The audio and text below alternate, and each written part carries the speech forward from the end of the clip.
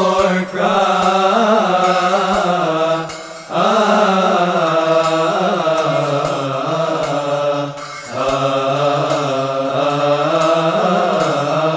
Today the prophecies are fulfilled,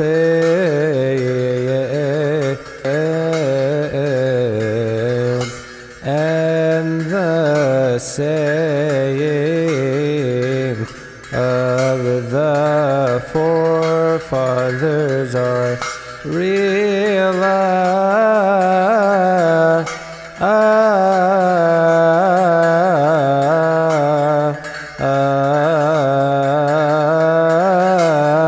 by the resurrection of the Lord from among the dead.